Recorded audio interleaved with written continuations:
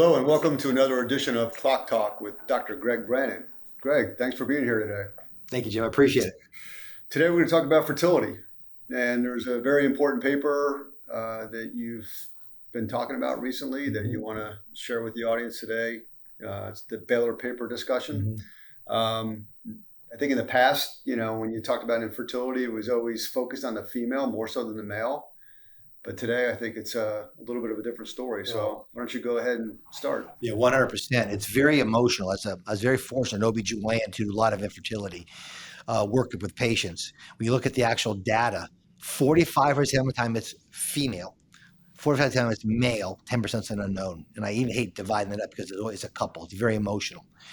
The question is, what are the causes? In a woman, we usually her cycle, based upon her cycle, there are certain things you're looking at. You're looking at thyroid, luteal phase, you're looking at the tubes are open, all these things are there. But the very first test before I did anything was always a semen analysis. And what's very interesting is there's quality, there's quantity, there's mobile sperm, all that kind of stuff. But I'm gonna go over a paper by Dr. Levin first. This is the newest one from 2022. From 1973 to 2018, there's been a 1.6% decrease per year per sperm. Okay, stop for a second. What's 1.2%? What does that matter? From 2000 to 2018, it accelerated to 2.6% per year. In quantitative numbers, it went from an average sperm count of 104 million per ml to 49. When I was in school, anything under 40 is considered low. Now they consider 20 low. So just to clarify, it's 104 million to 49 million. Per ml, yeah, per ml. So that's the number one down. So you look at 1% per year, but add it up. Right. So the question is, why are we losing it? There's a lot of data here, though. But because of that, Dr. Lipschultz from Baylor did this phenomenal paper, and Mansowitz has another paper on this. I combined it from a protocol. A couple things are occurring. Childbearing in general is being pushed out older, and there is more infertility in women and men. 4 to 10% of all men have no sperm already. Hebrew University did a study about 3-4 years ago. It says by 2050, all men in Western Europe and North America and Australia, New Zealand will be infertile. 2050. Okay, all men in Western. It's insane, the rate. And you look at it, you go, but Greg, what do you mean all men? In 40 years, it went from 100 million to 40 million. 40 million to because when I mean infertile, it's under 20. So that's only like a 50% drop. We already had a 60% drop, so it can be done. But the question is, why is it occurring? I have these numbers here. At the same time, the childbearing has been pushed out. Men's treatment for testosterone therapy has increased tremendously. Men between the age of 40 and 49 have increased 400% getting testosterone therapy. Men between 50 and 69 have increased 300%. And 18 to 36% of men under 35 are looking for testosterone treatment. Why? It's not all for muscle. It's depression, anxiety, motivation, tiredness, libido. It's true in medical reasons. The data is through the roof on what that number is going down. So you look at the numbers here. One paper from 2012 said that between 20 and 25, it was 8% of men were under 300. Back to the ranges. When I was in school, a range for a man was roughly 800 to 1,400. Today, it depends what lab you go to, it's roughly between 250 and 900. It's been going down because it's correlating with the sperm. So I'll show you a picture here. I know this is a lot of arrows here, but the bottom line is, back to our brain again, the hypothalamus, the antipituitary.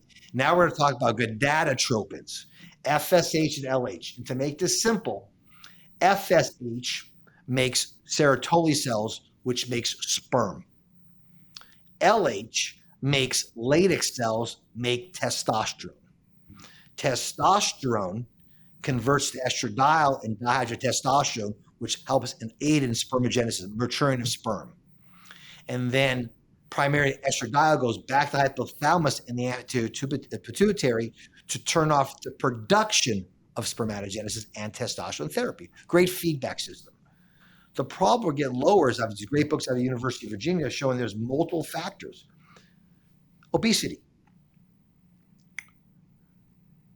phthalates, these forever drugs, plasticizers, BPA, herbicides, atrazines. Big one now with marijuana become legal. Marijuana drops sperm count dramatically.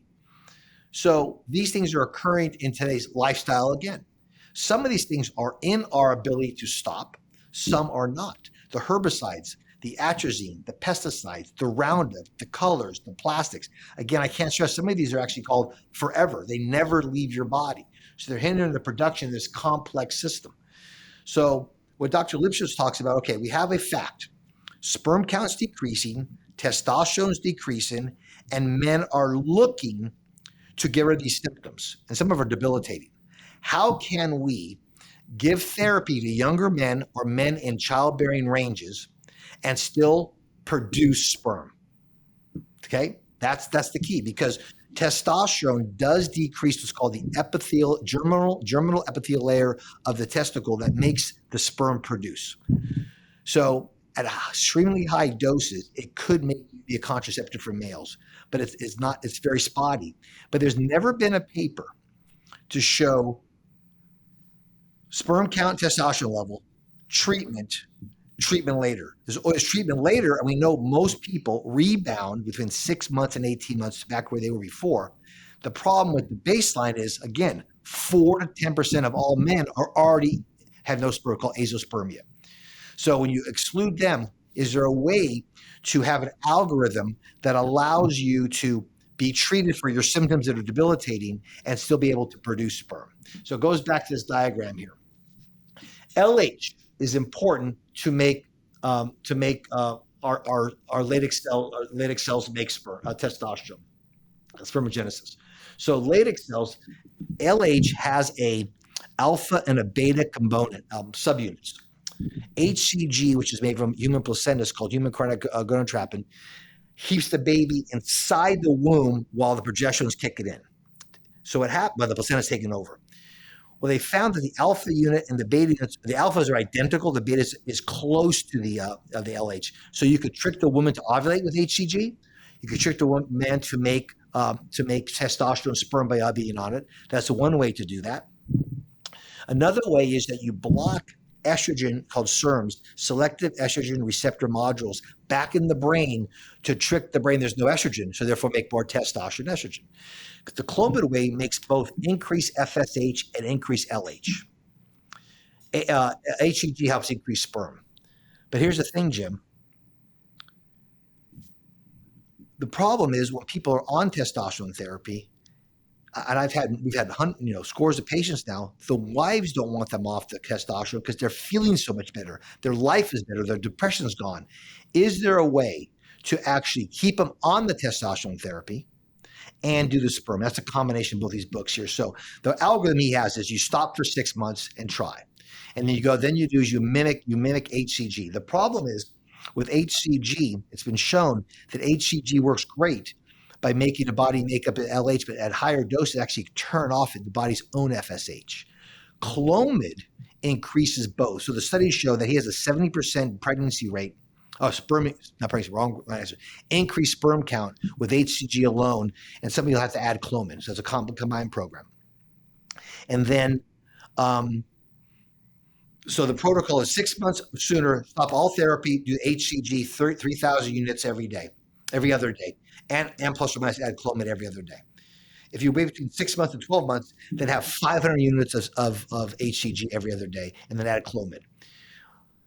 If it's over 12 months, just continue your testosterone therapy as going. But again, we found in our practice that we're modifying that protocol, doing HCG 3,000 IU sub-Q every other day with Clomid 25 milligrams every other day, and continuing the pellet therapy, and we're having the couples that want to get pregnant have been getting pregnant. So it's a way of letting the germinal layer still grow by tricking the body to make it grow, making sperm, but still keep the testosterone levels in optimal ranges. Go into a little more detail about what HCG is and does. Okay. And same with Clomid. Beautiful. So back to our picture up here. When you look at LH, see what that does there. Again, FSH makes sperm. LH makes testosterone, and they mature together. So picture HCG comes from placentas to keep the baby in the womb, but it looks extremely close to LH.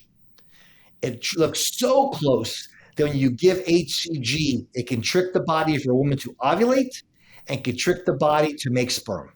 That's what HCG does. And if you look back at these red lines are is where estrogen goes back to the brain to turn off the production. So if you impede that, it would trick the body. You're making no estradiol, so your body would make more FSH and LH to continue the sperm and testosterone. That's how Clomid works. The problem with Clomid is it can make decreased men's libido desire because it's blocking the hypothalamus, which is important in desire of the actual desire of libido. But it does work for that process. Again, it appears that a combination of both has a very high sperm production rate. Yeah. But again, it's tricking the body to continue production while you've given a higher supply of testosterone. Are these drugs? Are they supplements? Or are they steroids? They're drugs.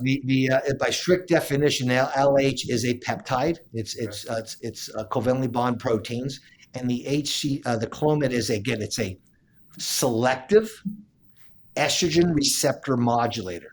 So it looks like estrogen, but it's an antagonist. It's not an agonist, and it blocks it there. So therefore, your body thinks you have no estradiol. So you have a couple that's trying to get pregnant, they run into some problems. The treatment you just described, is that first line of defense, or is that a third or fourth option after you have to go through other things first? Good. It's two things. First off is 40% of people on treatment will have no low sperm. So I'd like the first test, again, regardless if the husband is on testosterone or not, get a sperm count. Because if a sperm count is good and he's on testosterone, no need to do anything.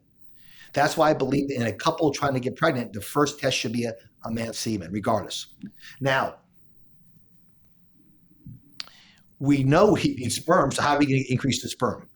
That's when the protocol comes in. Now, we obviously check the woman to make sure the woman ovulates. And we don't do that here off the bar, but my other life I did that. Make sure they ovulate with progesterone levels. Day 21, you want above 10. That's not working. Make sure the tubes are open, called hysterosalpingogram. There's things to do on that workup. Now, the workup is done, and you know the cause is low sperm from testosterone. Well, we think from a testosterone therapy. Remember, 4 to 10% have it already. We just don't know that. So now the option is quit the testosterone for 6 months. First line of his paper, do that first. But what if he doesn't want to change? And that's where you can add this protocol to that. And that's where you add that to that. And then what you do is 4 to 6 months after the protocol, repeat a semen analysis, and therefore to see if they can stay on it and make sperm. If they can't, you have to go off of it because there's a rebound effect, like I said, through 6 to 18 months. Do you really believe that by 2050, every Western male will be? Every word we use, the word every. I know how exact person you are, so I know the words you're saying. I'm sure somebody slips in. Believe it. I believe we are at a downward spend right now. Jim, this is not mind-boggling. 50% of the countries in the world have less than 2 kids. You need 2 kids to keep your population even. So other than migration, you're gonna have a lower population base. So that's what's occurring right now. The problem is, Jim, is that whatever the cause is, the multiple heavy metals, everything I talked about, it's doing something to this complex procedure. So regardless if you want 1 kid, no kids, 1,000 kids, we got to stop this kind of aspect of this thing being hindered. It's just so multifactorial, and there's ways to go around that. But I do believe you look at areas that have less phthalates, less BPAs, they do have a higher sperm count rate spontaneously.